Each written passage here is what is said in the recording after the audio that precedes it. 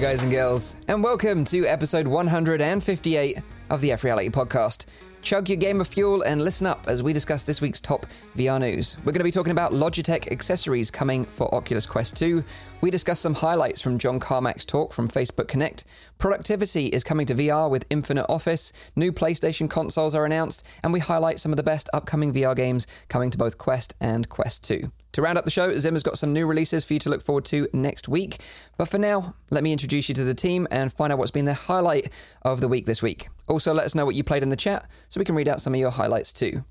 First up to the plate, this guy loves nothing more than a lovely Sunday stroll through the great outdoors in his hulking 10-story mech. It's VR streamer, ZimTalk5. How you doing? You always put me off with those intros. I'm like, who's it gonna be? Who's it gonna be? It's gonna be me! Yeah, I can't wait. I mean, I'm lined up this weekend to do Vox. I like doing social get-togethers, and Mech Warrior is too old a game at this point, so Vox Machina it is.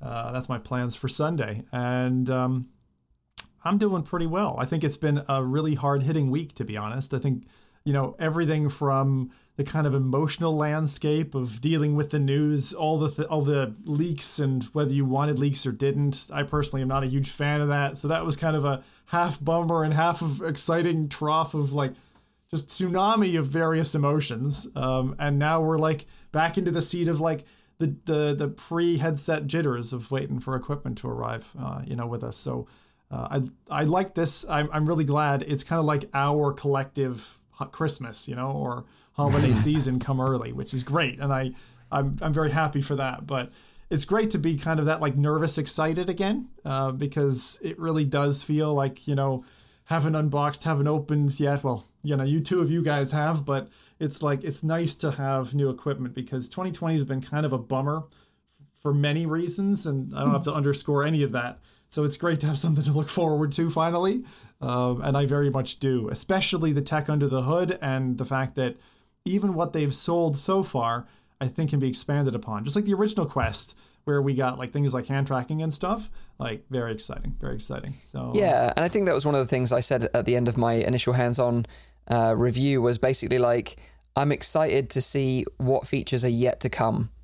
And yet to be unlocked through the power of the XR2 chip and all the other upgrades. Yeah, right. It really is. And so I suppose, highlight wise this week, I did get to play a game that I thought I probably would never play, and I got some time to play a game some of you have demoed, I suppose, called Synthesis Universe, which is like a music experience.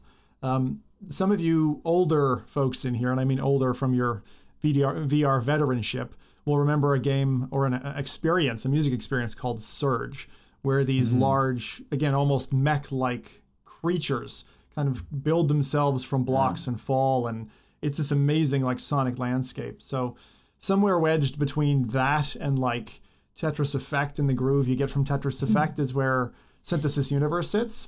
It's not a very expensive thing. It's $8 or £6, and gives you about 25 minutes of kind of real bass laden experience. So if you're a music dude or dudette, then that's something that I can definitely put my thumb for, because it's got a level of polish. It took the guy 4 years to create it, and you can tell when something's been given that level of detail and things just work well, and there isn't much HUD interaction. You're just kind of into the experience. Even your height setting is automatically calculated at the intro and stuff. It's just really smooth as a ride, but it's a taster in the end is what you get. I wouldn't say teaser. Teaser's not befitting this. It's a taster of something, and it really does kind of look towards a future of expanding on this universe.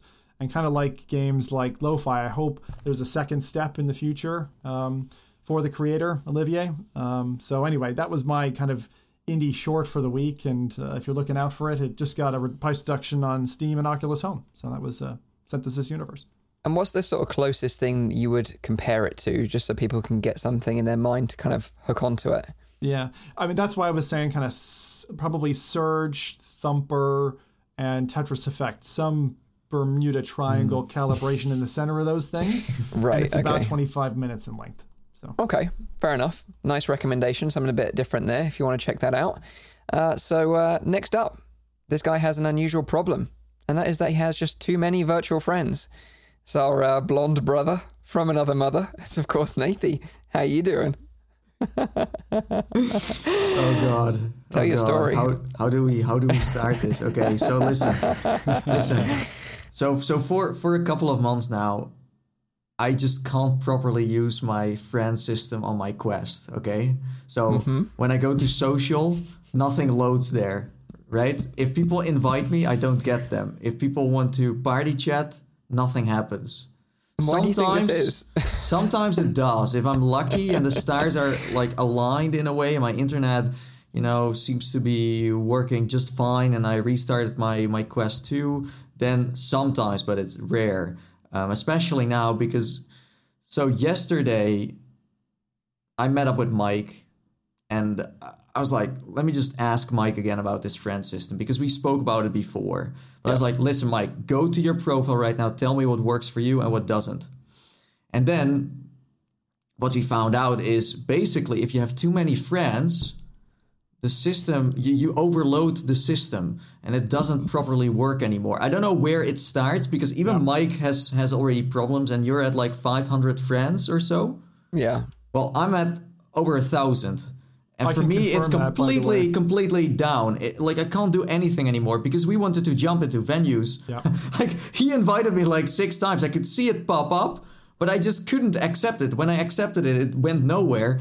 So what that tells is that I need to contact Oculus and say, hey, Oculus, listen, I have too many friends. And I still have requests going, but they're completely stuck. I can't accept them anymore. I tried to delete some friends to see if that changed anything, but my cap is just way too high. I went to my Oculus Home on my PC to see if I could do anything there. Nothing. So it seems like there's a very small server running just for your friends system. I think it's a memory leak, actually, Nathan, because I have the same. I was around about 400 or so, and I've been, ever since the Quest 2 was announced, purging friends like crazy.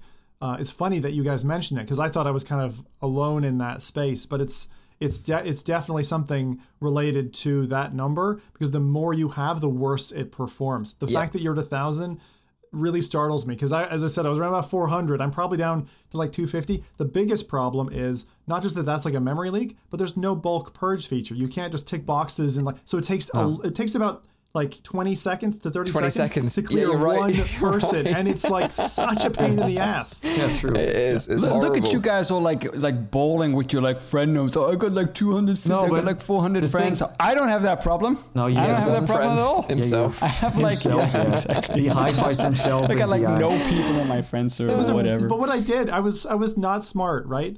Like I run reruns over on Twitch all the time, and I used to always say, "Oh, I'm Zimtalk5 on Oculus Home. Just add me." And I'll just add you back, whatever. I was just kind of like open friend, right? Yeah. Don't ever do that. That's not a smart idea. So I still to this day have people who I don't know trying to add me, and I'm like, no. And I'm sure you guys get it just from your video followers.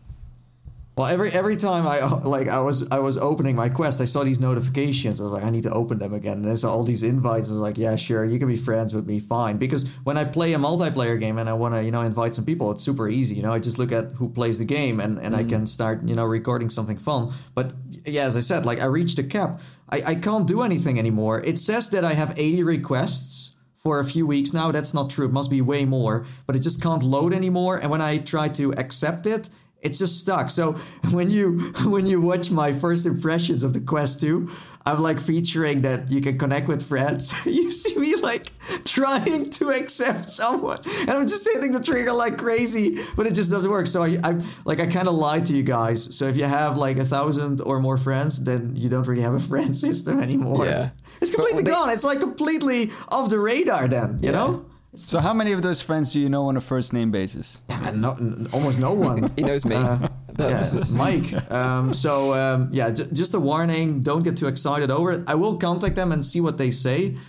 Because it is important to have, of course, a good server running on that. And if we are going to see more, social features coming where people can hang out in, your environment, for example, or something else, hopefully that will happen, then you do need some more, space. Because, dude, it's just 1,000 friends. It's not... should be something small, so Wait, it's not like they're not in the same room. It's just the name popping up showing that they're online or offline. So I'm curious, like harken yourselves back to a pre-VR era, right? don't most social platforms and consoles like PlayStation, Xbox, don't they have a limit? Yeah, like Facebook as a platform also has a limit, I think. Like you can only have like 1,000 friends and then it stops. But I don't think they... Yeah, but I don't think they were prepared for my like... popularity. Of like... But like it's like the new definition of getting friend zoned. Like if your social system stops working. Bulk purge would be usel. That would be useful. That's true. Like bulk delete or bulk accept because now I need to like wait every minute to delete like one friend. It's like those boxes in Oculus Home all over again that you couldn't open. You couldn't open them all at the same time. You had to do it one by one. Had about 1,000 of those in there. Oh god. So one more thing. If we're talking about like friend system. So when I was on Oculus Home again on my PC, I saw that you can share your home with your friends or invite them to if anyone still remembers, you could have a room, you could have like your achievements there and have props there and play basketball and invite your friends and I think watch TV together. I think that was the only thing you could really do. I'm sure like half of the people already forgot because they're all about Quest or Quest 2 now. But back in my days, we used to jump in there. But I wonder, like, when Rift S kind of like disappears, is that system also going to disappear? Will it be like, I think it's going to be cross-platform because Quest must get like an Oculus Room kind of feature. And that must then also work on PC in a way if people want to meet up there. I think they're gonna throw this home system out of there because it's compared to the Quest system, it's kind of ancient on PC. Mm-hmm. No offense, but it feels quite ancient. Possibly. Yeah. So I don't know.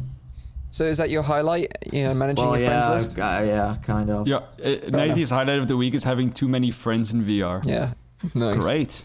That's a fun way to start the show. Dude, I love to flex. I love to flex so much on my, VR friends, dude. He's like riding around his bike in his like local village and saying, "Yo, bro, you don't even know how many friends I've got." Guess how many friends I have, man, in this virtual thing?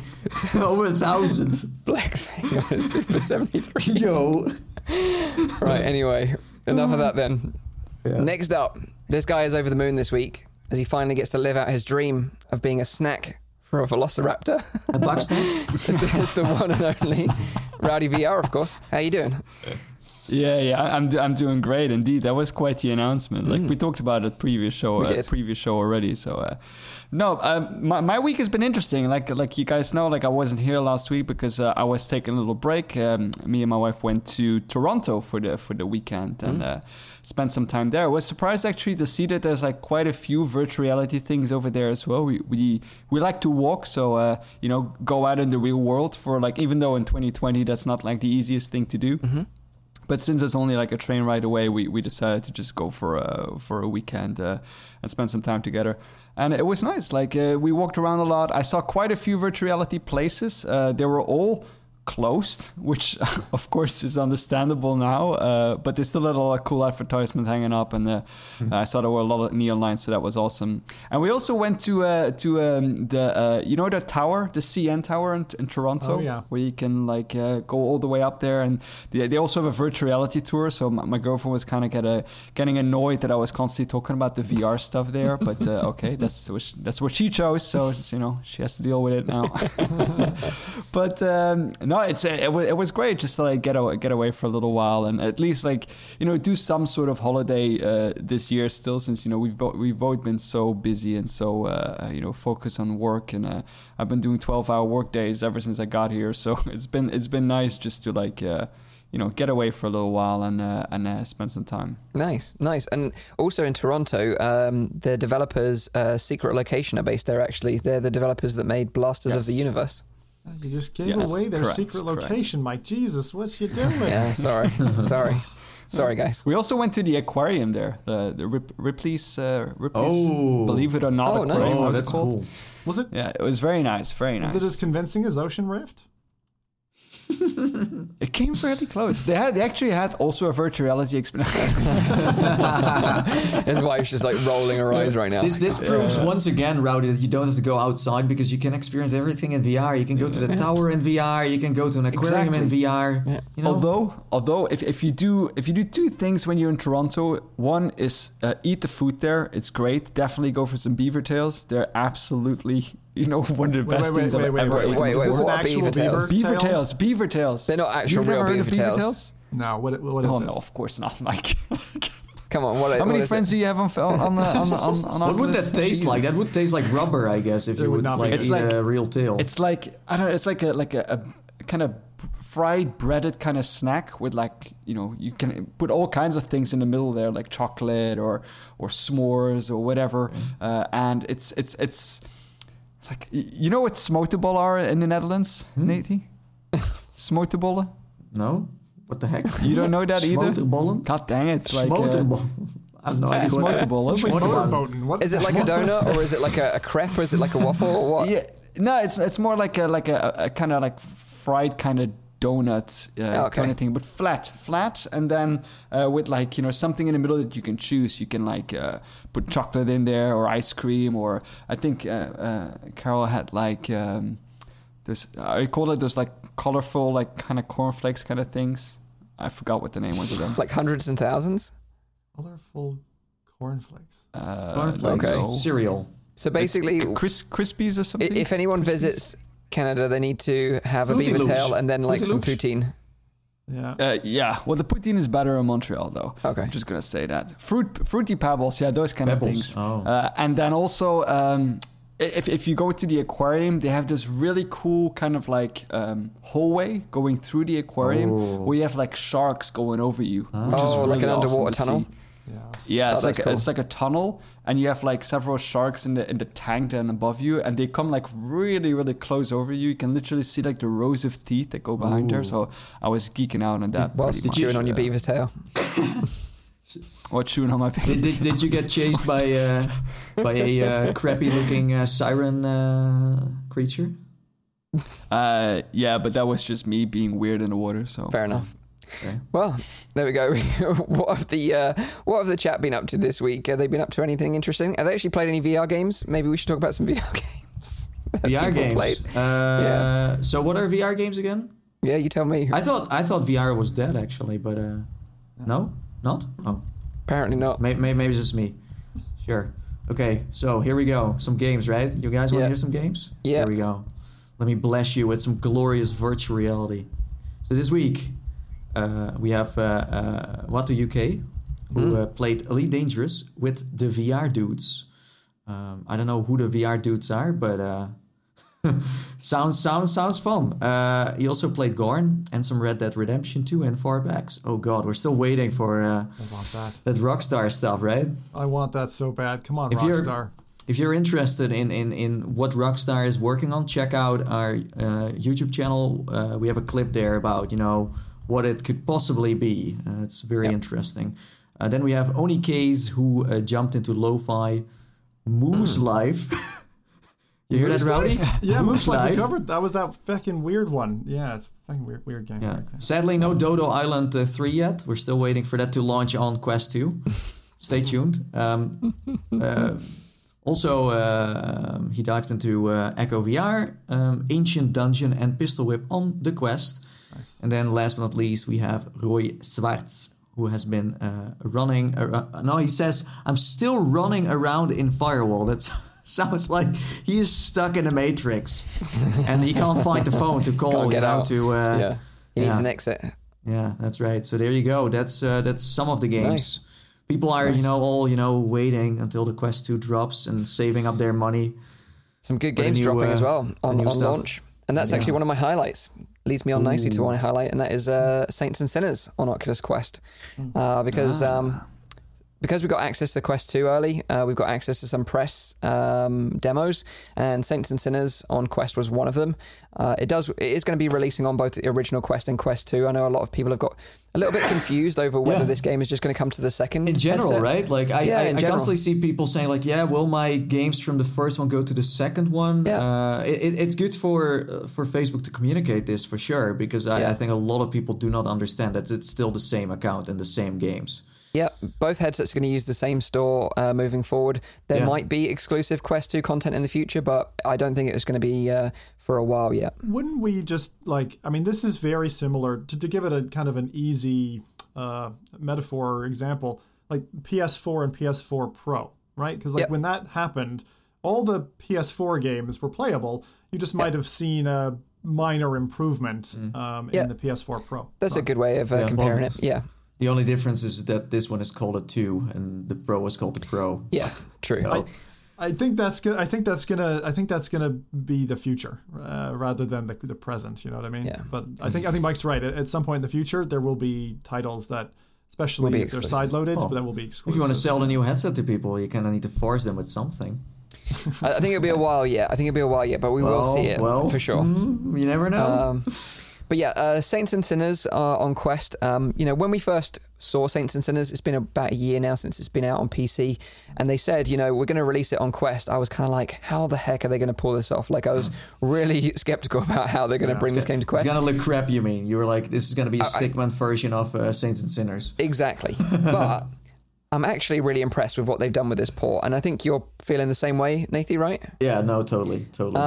Graphically, obviously, it is a visual downgrade. There's no denying that. But in terms of all the game's mechanics, story, everything else, they've managed to keep that intact. Yeah. And certainly, you still got the weighty feel of all the weapons. You really sort of a bit like in Red Matter, everything feels like it's got some heft to it. Yeah. So you really have to swing your axe to lop a walker's head off, which is really nice. So that's remained intact in the port as well, which is great. That's where the graphics went to in the end. Quite possibly, yeah. Although it is a visual downgrade, but when you're immersed in the world, I think you quickly forget about all that. No, it doesn't look that bad. What about two things? So audio fidelity and fluidity of the physics. Did either of those take a knock? Both great, I would say. I don't think either of those have taken a knock. The level in the demo that they provided is the one where you have to you meet a woman and she's like, "Oh, my husband, I turned into a walker and I've locked him in the loft and I want his wedding ring." Ruben, or is he called again? Yeah. Ruben, you here, mate? So she asks if you can go and get his wedding ring as a keepsake. So she's got something to remember him by. Cool little story. You've got this kind of limited time to go and do it because if the time runs out on your watch, then basically the bell tolls, and then all the zombies come out and want a chunk of you. So I think a lot of people are going to really dig this on Quest because I know this has been one of the most most anticipated titles coming to Quest. And I never finished it on PC, so I am tempted to play through the whole thing on Quest. Let me tell you, it looks so good that people, what I have seen, think that we played it through Virtual Desktop. A lot of people thought that we played it through basically Virtual it's Desktop, what I think is if you play Saints and Sinners on PC on the lowest settings, I think you get quite close to what it looks like on the Quest. I think you're not far off there. Not far off. But yeah, the game will be launching on both Quest and Quest 2 on the 13th of October, so bang on release. And I think as a release title, I think it's a really solid one. And it's a great showcase for the Quest 2 because you don't see the foveated rendering in the headset. You're playing that game as well, which is great. It's a full game. It's a full game, full single player. No party game you probably get 14 hours or something out of it. I mean, it literally is. If I discount Skyrim and push it to the sad corner that it belongs in for right now, it's my favorite VR game overall. I think if you want to be a sadistic fecker and really just go stabbing zombies in the face, it really is going to make you feel panicked in certain situations. The characterization is good. The only kind of downfall for me in the title was because I've played things like the Telltale Walking Dead games, I was hoping that the forking ability to influence decision making would have been more impactful. It's not that it's not there. I just, when the game was first sold to me, that was supposed to be kind of the spine, and it ends up being more of a party trick than I think the center of the game. The center of the game of that is just the atmosphere. Goddamn, if you want to, if you watch The Walking Dead and you want to be in that universe, that puts you in that universe. Yeah. And someone's quickly asking, does Virtual Desktop work on Quest 2? It does work on Quest 2. I've tried it. Although I don't think the full capability of its features have been unlocked yet because it's still very early days. But it does work. It's on par with the experience that Quest 1 can provide with Virtual Desktop right now. But I think it will be improved in the future.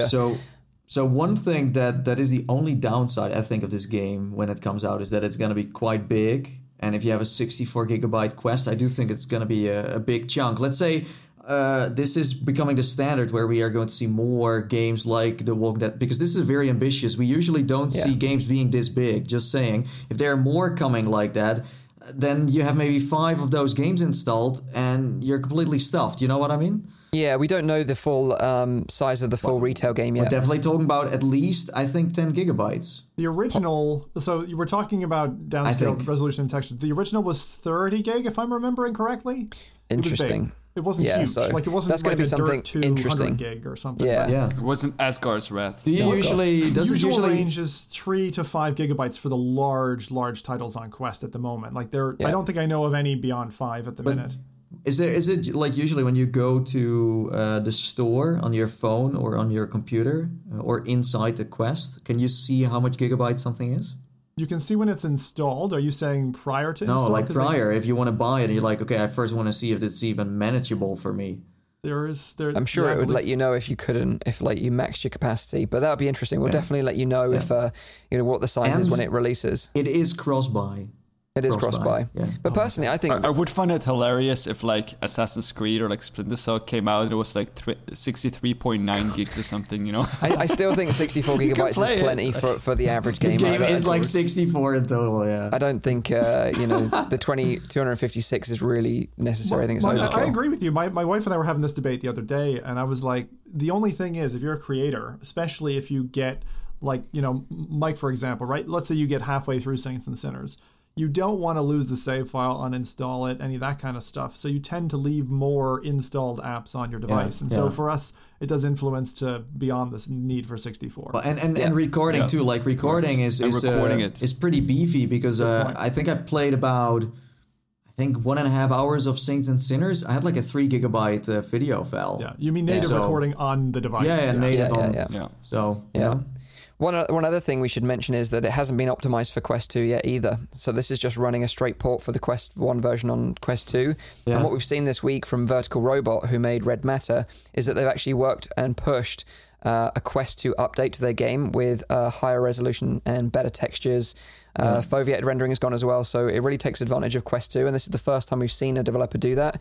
So I would expect to see more developers posting updates to take full advantage of the performance headroom they've got on Quest 2 in the future.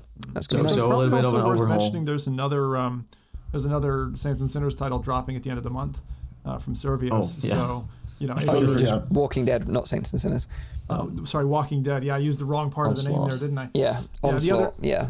So Onslaught's also coming, which is new. But if you're like a real Walking Dead fan and you want to get a game that's more close to like the characters and the storyline that you're used to, like your Michonnes and stuff like that, and that might be more your back because this one stays away from characters really. Is that one coming to the Quest though? I don't think so. No, I don't think so, and then that will be a huge miss on their side, especially now. Saints and Sinners got announced for when? October 13th? Yeah, release, then they should have done the same thing, and they didn't. So they still think that PC, VR, and PlayStation is going to be it. Well, the funny thing is, right, they rescheduled in part to kind of avoid a conflict, or that's how it seemed. Now they're basically, and again, one step behind again. Did this. Yeah, one step behind again. I think. Yeah. Oof. But they were working on more games, so maybe they have something else. They should. You know what they should port over? Survios, the Raw other Data? one. No, not Raw Data. The other show. Sprint Factor. Oh no, Westworld. The Westworld Awakening. Oh, Westworld. Awakening. That one could work on Quest. I think. Good. Yeah. Good shout. Okay, well, let's jump into the news then. First bit of news is some more Quest 2 news, as we're going to be talking about accessories from Logitech. Because with the announcement of Quest 2 this week, we found out that Oculus have some select official partners to make accessories for the new headset, like Logitech and VR Cover are 2 great examples, and I'm sure more will be added over time. The interesting thing is the Logitech products, they only appeared online after they announced the Quest 2 headset. We didn't get any information really about these accessories up front, particularly what they look like. And they appeared on the Oculus store in America this week. However, these accessories, I don't think they're available outside of the US. So if you're interested... No freaking way. Are we doing this again? Yeah. So both VR Cover and Logitech products are not available officially through the Oculus Store outside of the US, is what it seems from my research so far. I'm confused. But if you're in the US and you're interested in these products, the 2 products are the Logitech G333, which are in-ear earphones, which use the Quest 2's single 3.5mm headphone jack. And they kind of... slot in the jack, and then wrap around the back of the strap to your other ear. And it kind of uses a flat white cable, and it has interchangeable ear tips for comfort. I still find it weird when I see those pictures that they let the loop like go in front. Like I always would expect the loop to go, the back, following the shape of the head to the back and then come back. Because you're using your controllers, and there is a possibility where you kind of... I think you can do it around the back.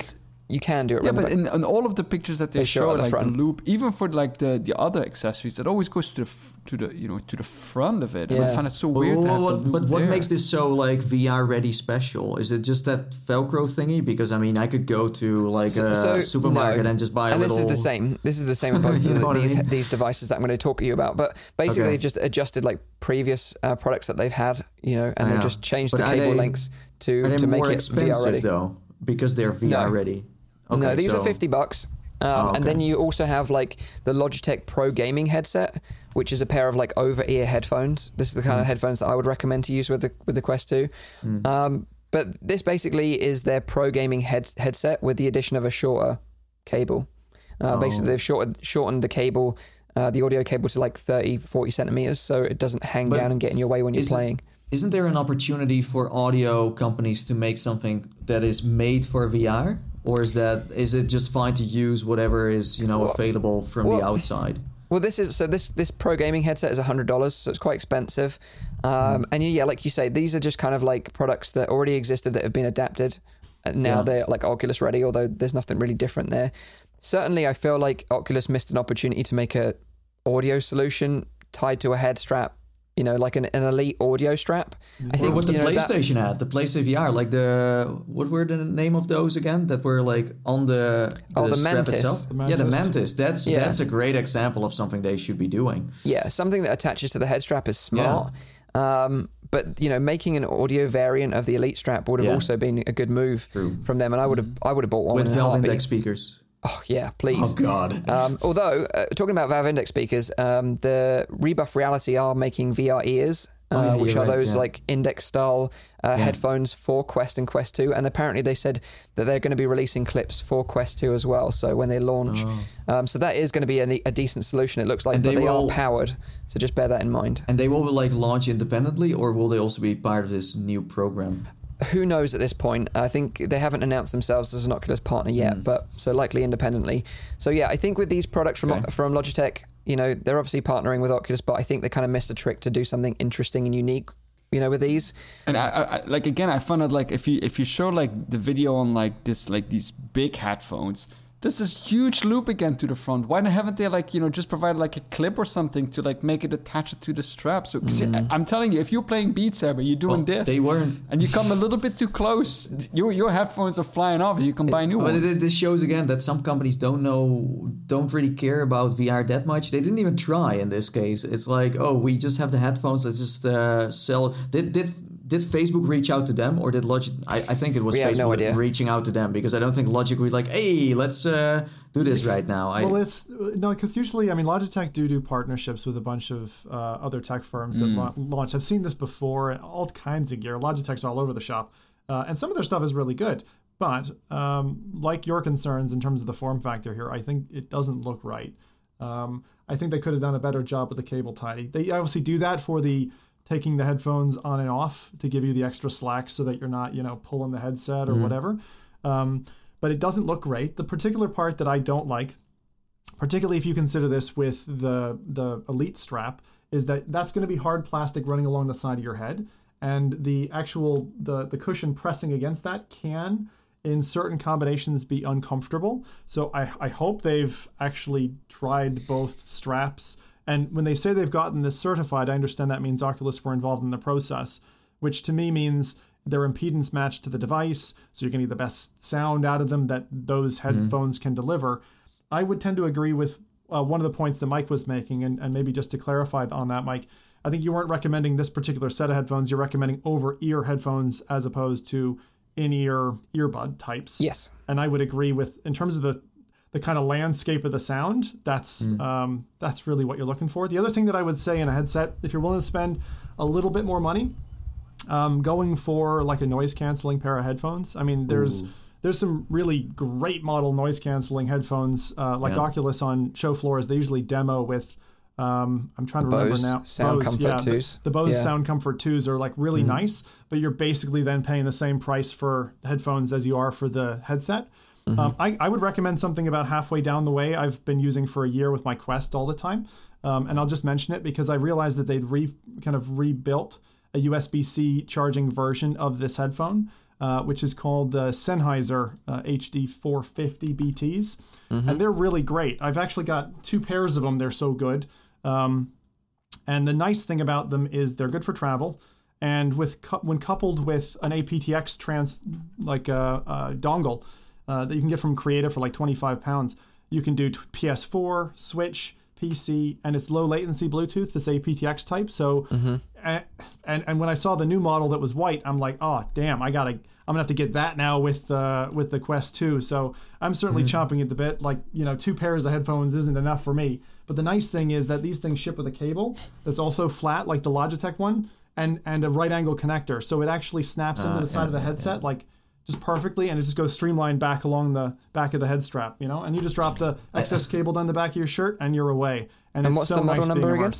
It's the Sennheiser HD 450 BT. BT standing for Bluetooth. I think what you're suggesting here is like so much smarter than what they're trying to sell here. Also, like the little Velcro. I mean, you can easily find a Velcro, that is white, and you can and I think you are like way cheaper in terms of.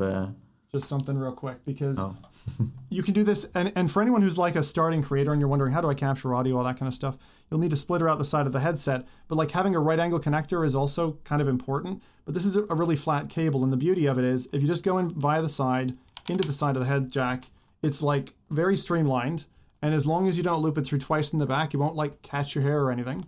It's in there. The Bluetooth is fantastic. And then the actual profile of the headband is really important because it totally misses the sidebar of the Oculus Quest. So there's no pressure put on the side of your head, which if you're sensitive to head pressure, as some people are, then it doesn't cause that problem. I've used them for about a year, and I highly recommend them. They're a great buy for £150. I think it would be good to come back to this subject once everyone has their Quest 2 and talk about this again, because this new Elite strap is a little bit chunkier than the original Quest strap. So I do think it's good to go back. And one thing I should mention that I have tested with the Quest 2 is that Bluetooth headphones don't work. There's still too much audio latency there, probably about 3 seconds worth, which makes it just unusable. So it's always going to have to be a 3.5. Is that with all Bluetooth? Because there's like a lot of different types of Bluetooth as well that are out there. I'll chip in on this because I've done kind of significant testing on this as well. I agree with Mike. Current Bluetooth is too latent for any proper Bluetooth usage. It's still an experimental, so even if you're trudging into that swamp, you're probably in for trouble, which you are. It's not good enough, I would say, at the moment. What is great is the XR2 has Bluetooth 5 capability, which means that if Oculus end up supporting it, the aptX low latency transform for these headphones that I'm recommending now, these Sennheisers, is absolutely astounding. Like literally, you plug this thing into a USB port and away you go. It's just amazing. So I've really appreciated that so far, and I hope that there's a kind of an equivalent USB-C that could even go straight into the Quest and give you direct to the Quest. Bluetooth low latency would be incredible. The thing that because just to chip in real quick, the headphones that I have, they're wireless as well, but they're not Bluetooth headphones. They're hi-fi headphones, so I can't use them with something like the Quest. But even with these kind of headphones, if I play, for example, something like Pistol Whip, I can't hit the beat as accurately as I would want to, just because there is that very, very small delay. It's literally in milliseconds, but in Beat Saber I don't notice it as much.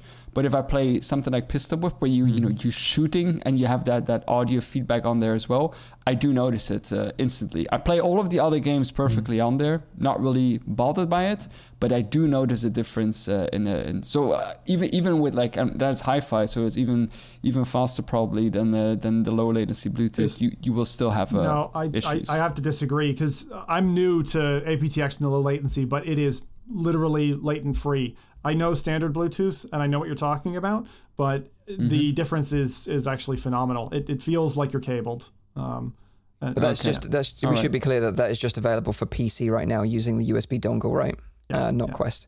Someone also asked about the lenses on Quest. Do corrective lenses work with Quest 2? And yes, so if you've got prescription lens inserts from Quest 1 or Rift S, they'll work with Quest 2, just so you know. Exactly the same shape lens interface. Exactly the same shape lens, yeah. That's and good. I use some myself from Widmo VR. How much do those cost, Mike? Like if you're new to poor eyesight, how much would a set of custom lenses cost you? I can't remember off the top of my head. It's something like 50, 60 euros.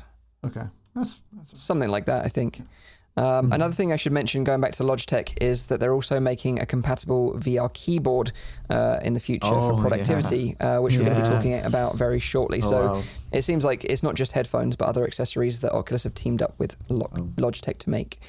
But we'll get onto that very shortly. Do we also get like a Logitech mouse for VR? Sure. Well, this keyboard has got a trackpad built into it, so if you want to use a mouse, then you kind of can roughly use a trackpad. Okay. But let's get into the second bit of news, and something I want to talk about, and that is John Carmack's talk during Facebook Connect. So this happened after the main keynote. It was quite late, so a lot of people missed it. But there were some really interesting snippets of information in this talk. It's about an hour and 20 minutes long.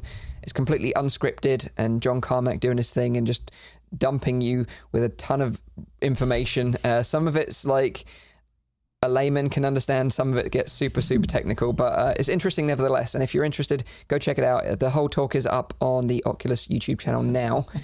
So I thought it might be interesting to talk about some of our highlights or some things that we took away from it that we thought that were interesting. So did any of you guys watch the talk, and anything that you want to sort of mention that you took away from the talk that you thought, oh, this is really cool? Yeah.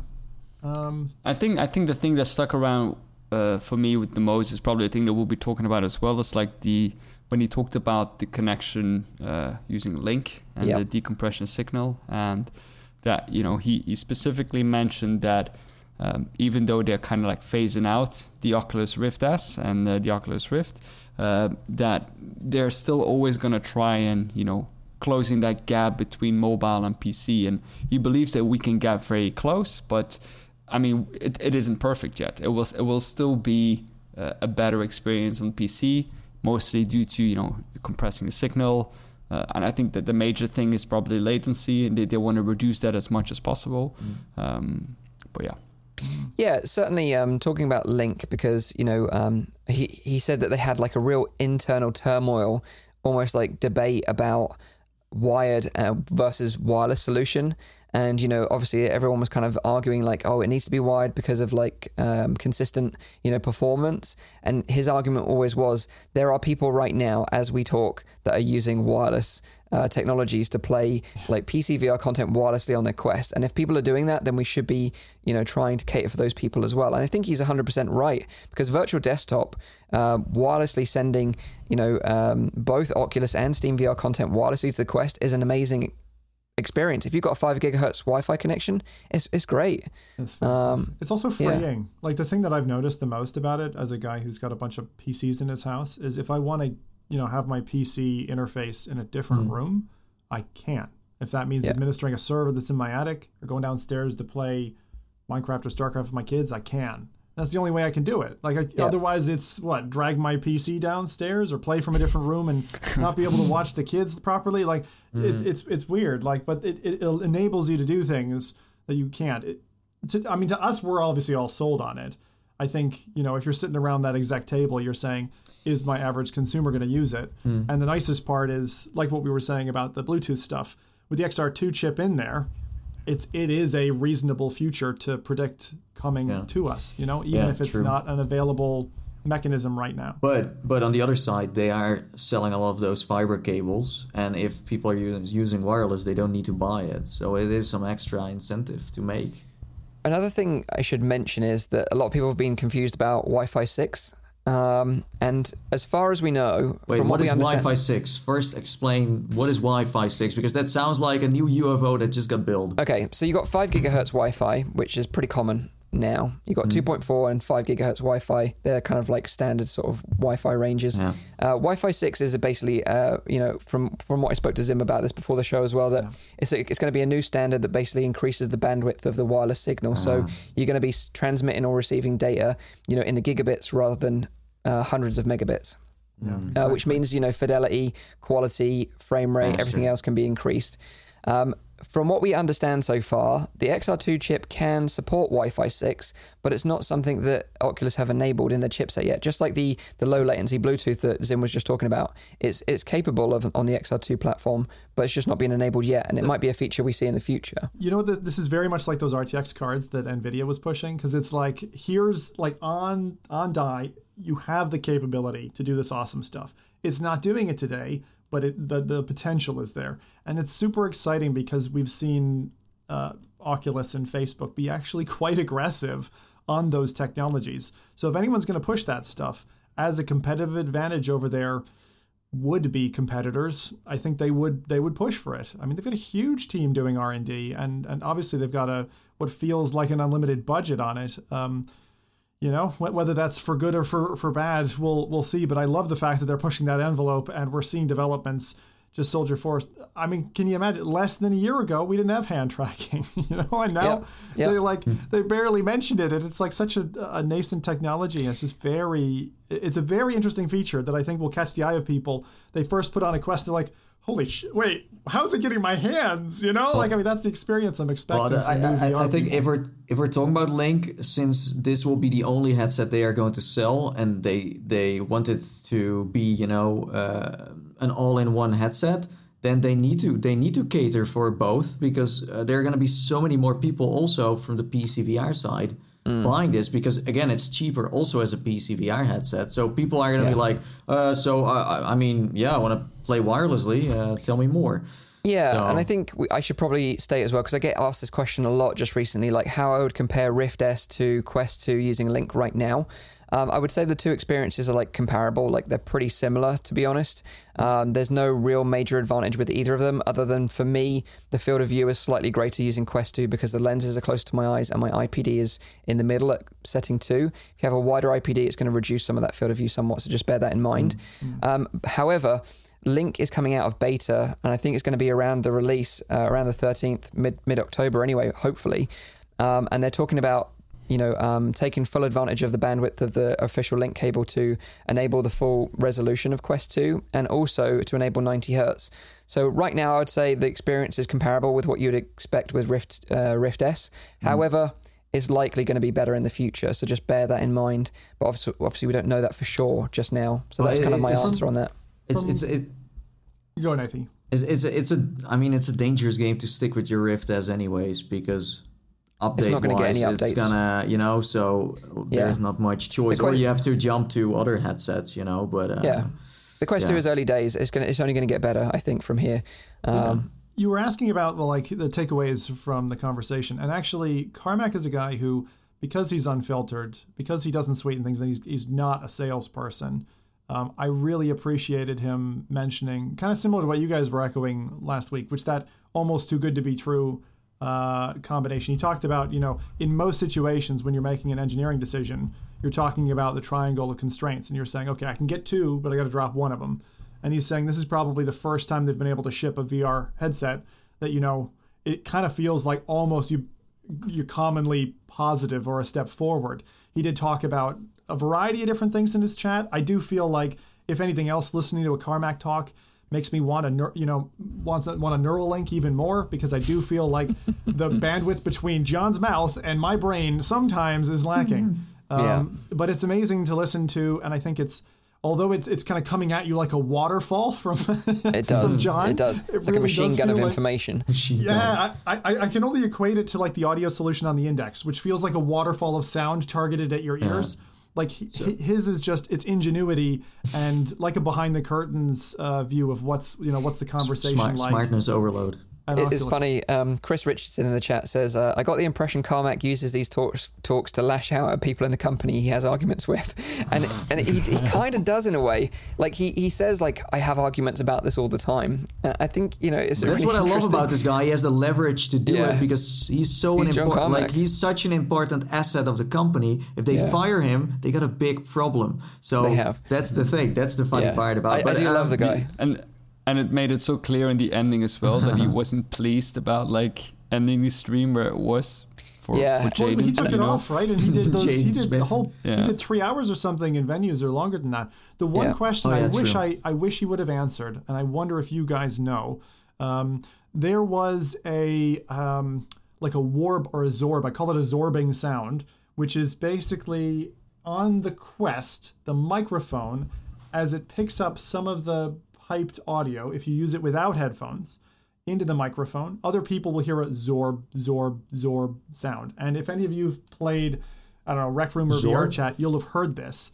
And it's a very notable thing. And they didn't have it engineered out. Basically, what's happening is the noise canceling software isn't able to kind of catch and eliminate sound that's coming out. And so you get that effect. But I heard it from John during one of his venue sessions. And I wonder if the second headset that he picked up when his first one went battery flat was a Quest 2, and have they solved that problem, or is it actually exemplary of, it's a small thing, but I actually think that audio, like the base level default that everyone's going to get when they get a Quest, is important, because when you hear that disturbance, it doesn't lend to the conversation. It definitely detracts from it. So something crazy that I heard most people talk about after he gave his talk was that we all know that the Quest 2 will support 90 hertz later, in games, but also in the menu, just everywhere. But then this guy is just taking it to the next level. And he's like, yeah, but 120 should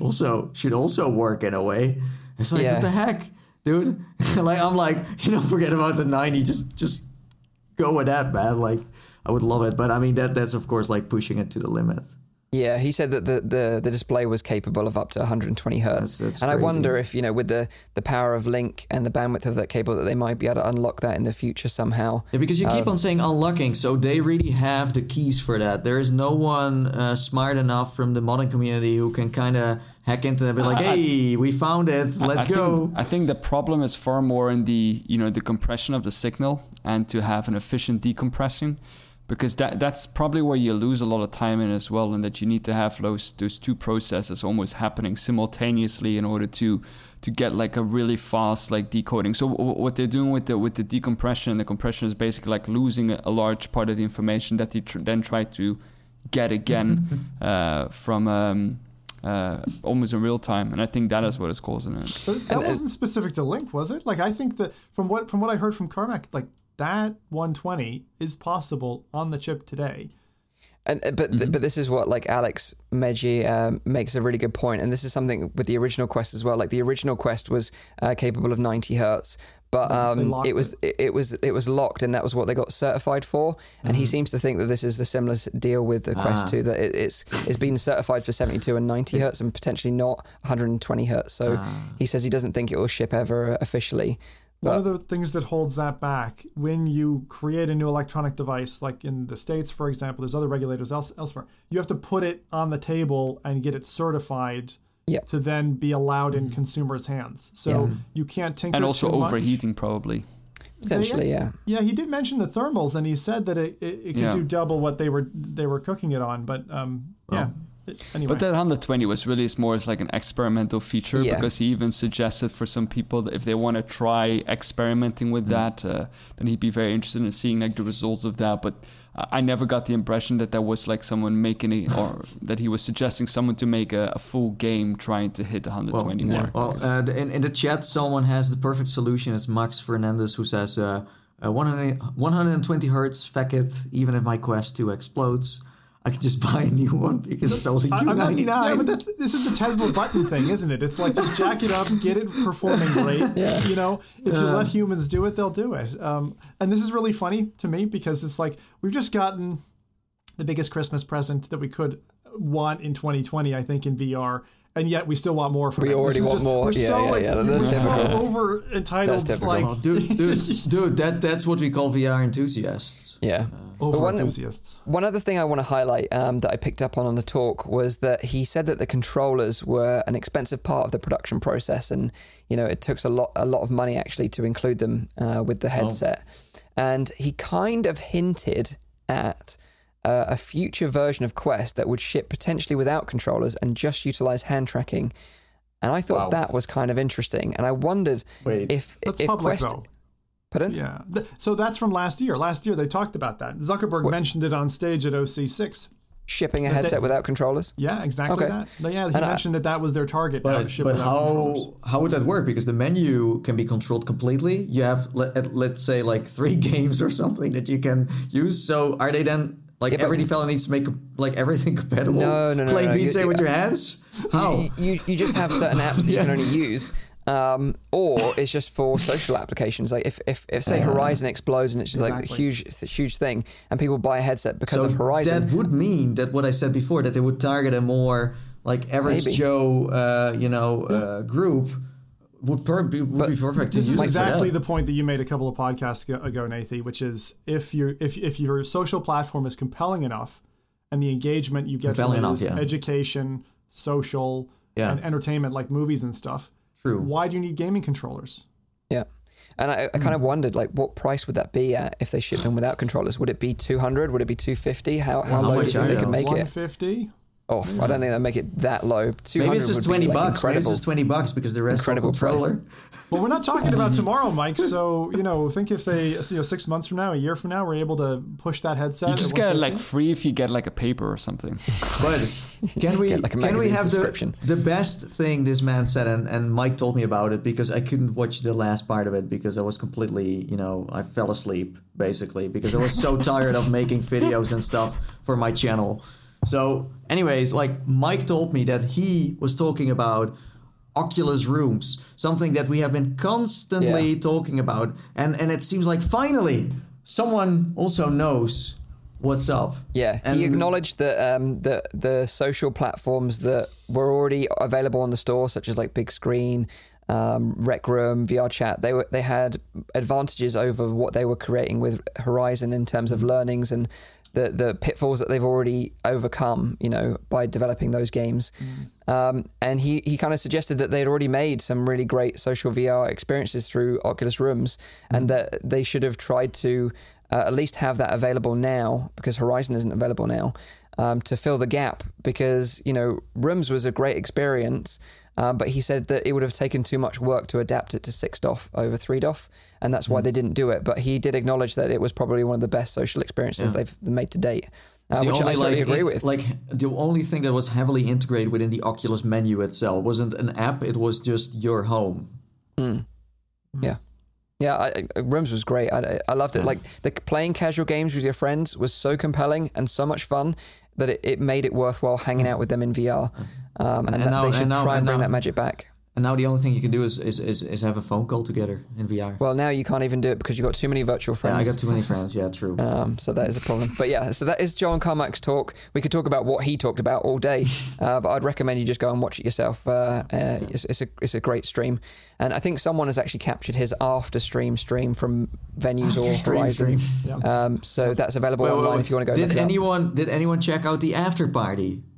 Zim. No, dude, it was 4 a.m. I was like, Come on, I had just watched Jaden Smith dancing under a fecked up low pixel rainbow. No. I was It was really bad. Wait, that was in Oculus Venues and you just watched an event and that was it?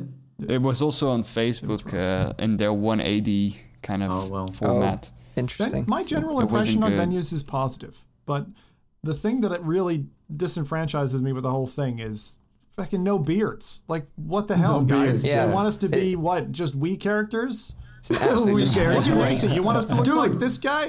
Dude. Absolute disgrace. Like every Wii character had at least a beard, man. So, but yeah, everyone looks like me right now. It's super weird when I'm in there too. I'm like, wait, is that me? Oh no. We need to take to the streets, protest. We need beards. Give me my goatee back, please. Signs and Venues, we need beard. We need beards. Yeah, we're protesting Venues. Zuck, give us a beard, please. Yeah. So that is John Carmack's talk. Go check it out. It's available as a full stream on the Oculus YouTube channel.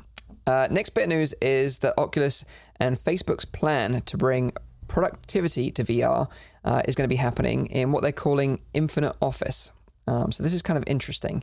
Oculus right now is kind of like a gaming platform, but they know that for real mass adoption, they're going to need to provide, tools for productivity alongside gaming and media consumption. And Infinite Office is kind of their idea of where they're going to be heading in the future with this.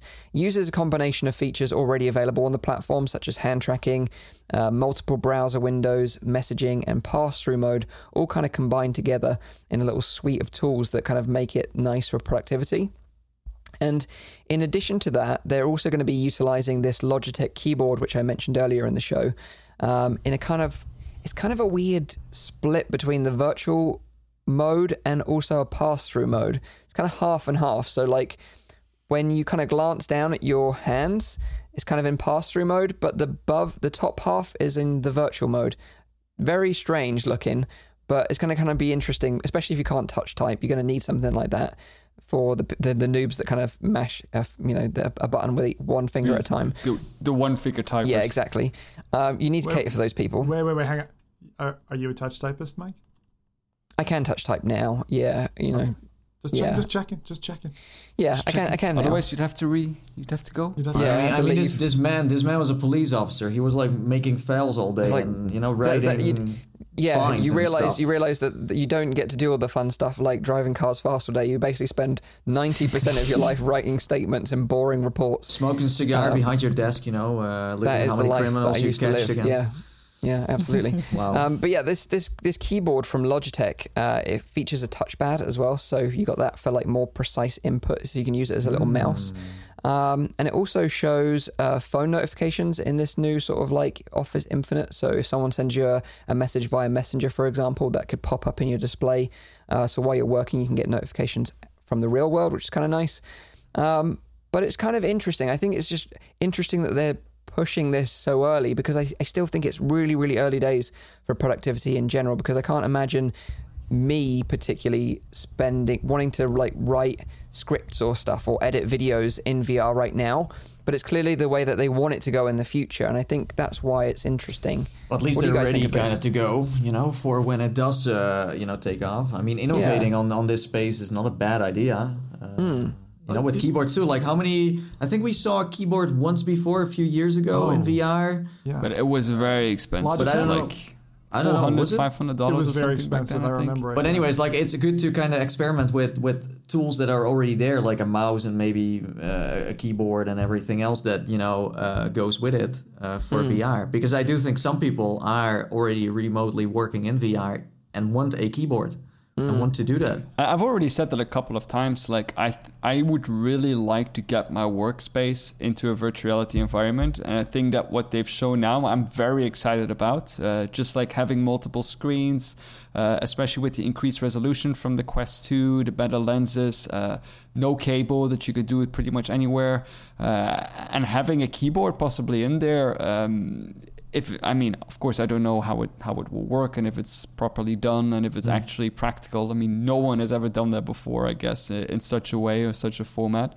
But it does make me excited about the future that, I bought this giant monitor and, half of my living room is an office, but maybe in the future, you would have your office in a virtual space and you wouldn't need so much space in your house for a specific room for that, which I think is very interesting from a business perspective. Yeah, I like especially considering, the crisis that we have right now. Not everyone has an office at their home where they can work at. Yeah. But having something like that might actually improve that kind of thing again. I like it. My only, I always go to the dystopian future whenever I see these things. Like straight away, I see their video, and it's like, okay, when are the future police coming? Are they going to come and cuff me? And I just think about all the Hollywood films that show these virtual screens and all of that. You'll know what I'm referencing. Yeah. But in terms of the actual capability, I think the Quest has been begging for this ever since the pass-through mode was shown. And actually, when Carmack, just to link the two topics, like when Carmack was talking about the pass-through cameras on the Quest 2 and how they're still kind of the same level of fidelity as on Quest 1, it's still this kind of monochrome, relatively lo-fi camera, but that they're still able to get this great tracking out of it. Why would I necessarily need a physical keyboard? Could I, if you are a touch typist, couldn't I get a digital keyboard to kind of pick up my finger movements and discern what I'm trying to type, and then just help me along with that instead? So that's kind of a solution that when we were talking about, a headset that ships, that you buy, it doesn't come with any controllers. Well, what if it has a virtualized keyboard that you can just put your hands on any flat surface and type away?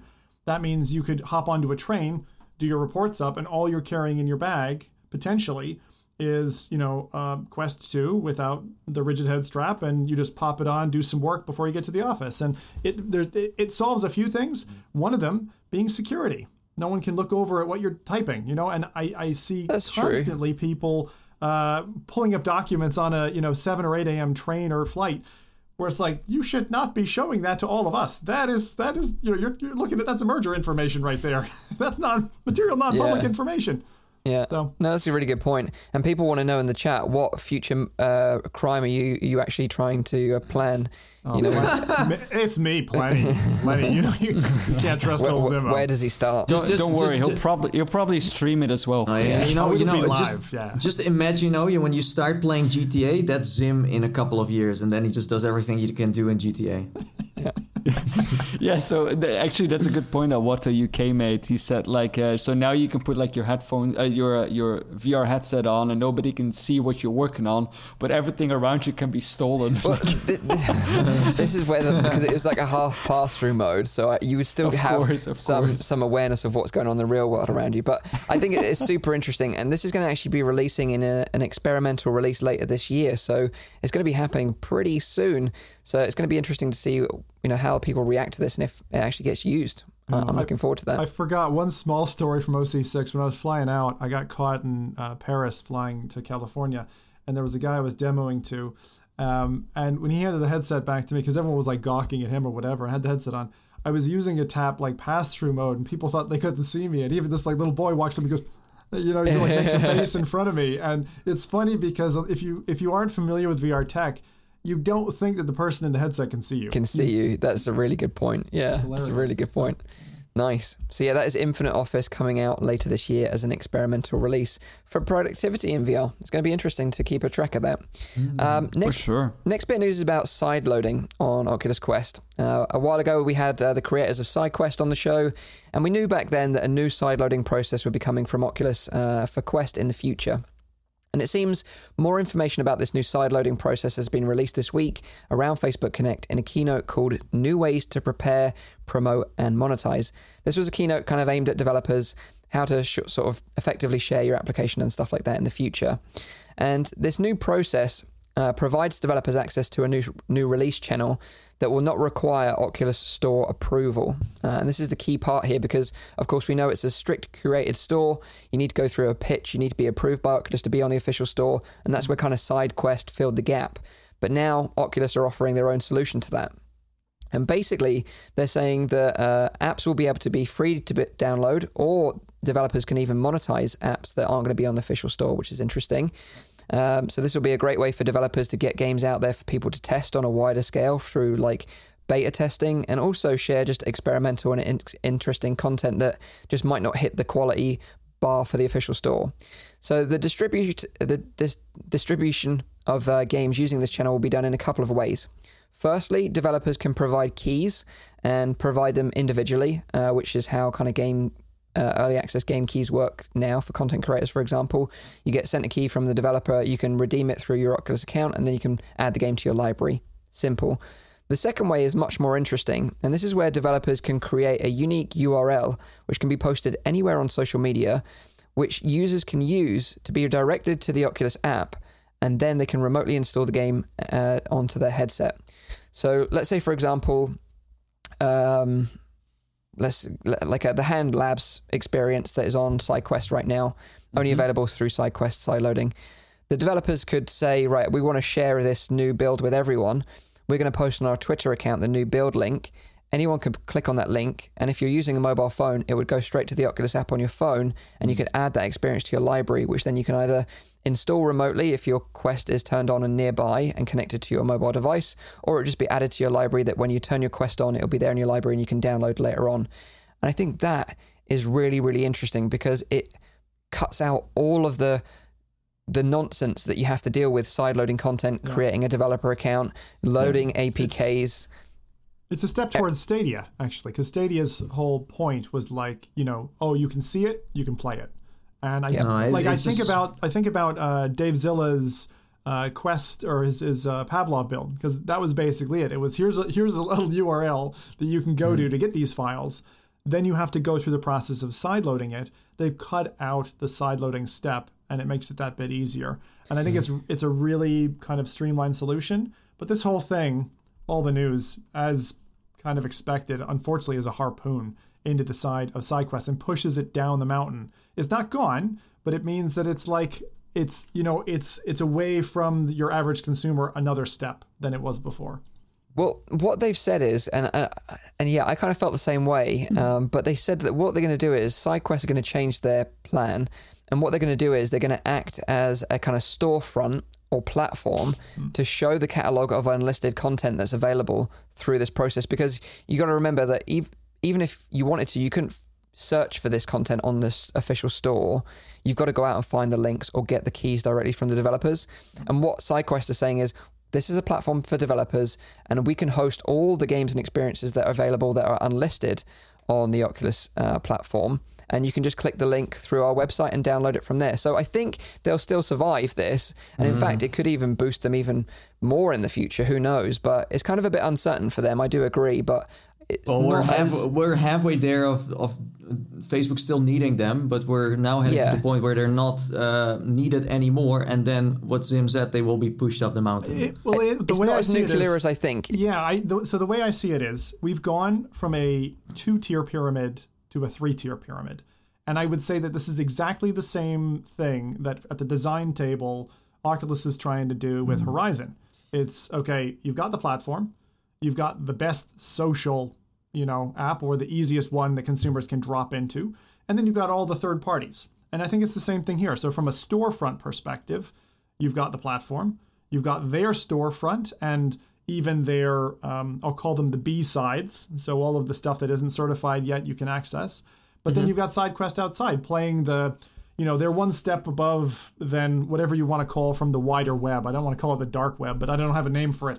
The kind of the unaggregated sources, places like Itch and that, which are just kind of out there, a dev can upload to. There aren't restrictions or rules. You can just find it and get it. But it sounds like a beautiful future to me, but I don't know. I really don't know. There is one downside, and this is something that someone mentioned in the chat, and this is Chris Richardson said, I fear the door to modding Beat Saber will be shut closed, and I think that is a loophole that they're going to want to crush with this new system. Well, that's not just that loophole. There will be many more loopholes, because first there were more games getting approved. There will be less games approved because Facebook is not into all of the content that the team of SideQuest used to approve. So, but exactly, like this is where, although that it's not going to necessarily be under the curation scrutiny of the official store, it's still going to have some curation. They're not going to allow pornographic stuff on there. They're not going to allow like hyper violent stuff on there that goes too far. They're not going to allow like copyright stuff on there or stuff that violates piracy. Do you think they will also get involved into locomotion kind of methods and stuff like that, where it's like comfort levels? I don't think so. No, I don't think so. I think they'll allow way more stuff on there, but certainly from like custom Beat Saber tracks, I think you can pretty much say goodbye to that with this new method going forward. I'm really keen though. Like, what's this gonna do? Like, I mean, aside from the filtration, it is adding an additional filtration layer, but it is making it easier for people to get their stuff in front of consumers, which today has been it's one of the main talking points we heard at the last Oculus Connect. And I do mean the last one. I mean, 2019. So if that gets cleared and people are actually able to put their games in front of someone, albeit without the certification, that's great. As you open, I think it's important to keep in mind just that with more and more people getting to the Quest platform, eventually a small portion of that will also always trickle down to the SideQuest platform. So even though there might be less of a trickle down, that trickle down might still be bigger just because the percentage of people owning a Quest or a Quest 2 is continuously getting bigger, especially now with like the new release of the Quest 2. You'll have a new, enormous wave of people joining the virtual reality revolution a little bit as well. And I think that SideQuest kind of realizes, okay, there's an extra step there. We might lose some people on there for who's just too technically complicated or whatever. They're going to try and reduce that as much as they can. But still, they will have percentage-wise less, but in absolute numbers, there might be more people eventually coming down to the platform. If they survive the next 6 to 12 months, you're right, because that balloon is just going to keep growing from what we can see. Yeah. This new distribution system will be available to developers in early 2021, so not too long really. But yeah, I think it'll be a complete redesign of SideQuest and their kind of like store as it were. And it'll be interesting to see what happens long term to them. But it looks like it's good for us in terms of it's going to make the process easier. One-click installs of like experimental content is way better than having to create a dodgy developer account. But aren't you on the other side sad that maybe, well, I'm almost sure that the modding thing is going to go? I'm not a big Beat Saber modder anyway, so like for me, yeah, I think a lot of people. On the other side, if we expect the thing is, if we expect an open platform on the Oculus side, then of course, I mean, we never expected that to happen in the first place. So no, it's fine. But there are like people who love to mod their games a little bit, like to be a bit creative. But I don't think like the Oculus platform is the place to be for that. No, the PC platform is the place to be for that. Yeah. And if that's what you want, then that's what you should really go to. The thing is, though, you're on a melting iceberg anytime you're in a space which is not strictly legal, and modding Beat Saber songs in that are not licensed for that use case is not strictly legal. So, as sad as you can be, you got your time on the iceberg. Be happy about that. And I would just say, get on board maybe with... It's not just that, it's also that Facebook owns Beat Saber now, so it's different now. But also, Beat Saber wouldn't be as popular if it wasn't for the modding community. That's true. No, I do agree there. I do agree. Yeah. It is. But that is the new side-loading process. Definitely going to be easier for us, but it might not be as easy for SideQuest to survive in the future, potentially. I didn't see this in their releases so far, in the information now. How is it going to look to consumers that are using this platform for that uncertified content? Are we talking kind of a shadow store, so you have to select the drop down and then see the secondary show place, or is it going to look like what we had on Rift when it first landed, and you had this kind of no. You won't be able to find it anyway, other than if you've got the URL or a key from a developer. Okay, so they're saying it's not going to appear in the store at all. Nope. It's going to be unlisted. So it's a bit like an unlisted YouTube video, if you're familiar with how YouTube works. An unlisted video is up on YouTube, and you can provide a link for someone to watch it, but no one can search it and find it. I'm surprised they still don't go for like some kind of green light system within that, where people can vote it up, and then they also get an idea from the community if this game is really what people want to buy or not. I think there will still be there'll be a huge audience of people that still want this stuff, and the fact that they can buy it is going to be great for developers. I think but like a lot of the stuff that is on SideQuest can be on the official store, and it's all fine. It's just that. Yeah, this is the revolution we saw on Steam a couple of years ago, right, with green lighting. And I'm really interested, like, once we press that, let's say, unlisted link, do we get to see a page that has images of the game, a download button, and the ability to leave remarks? If we do, then it actually would be Oculus building up a system that could very easily be transformed into a green lighting system later. It does.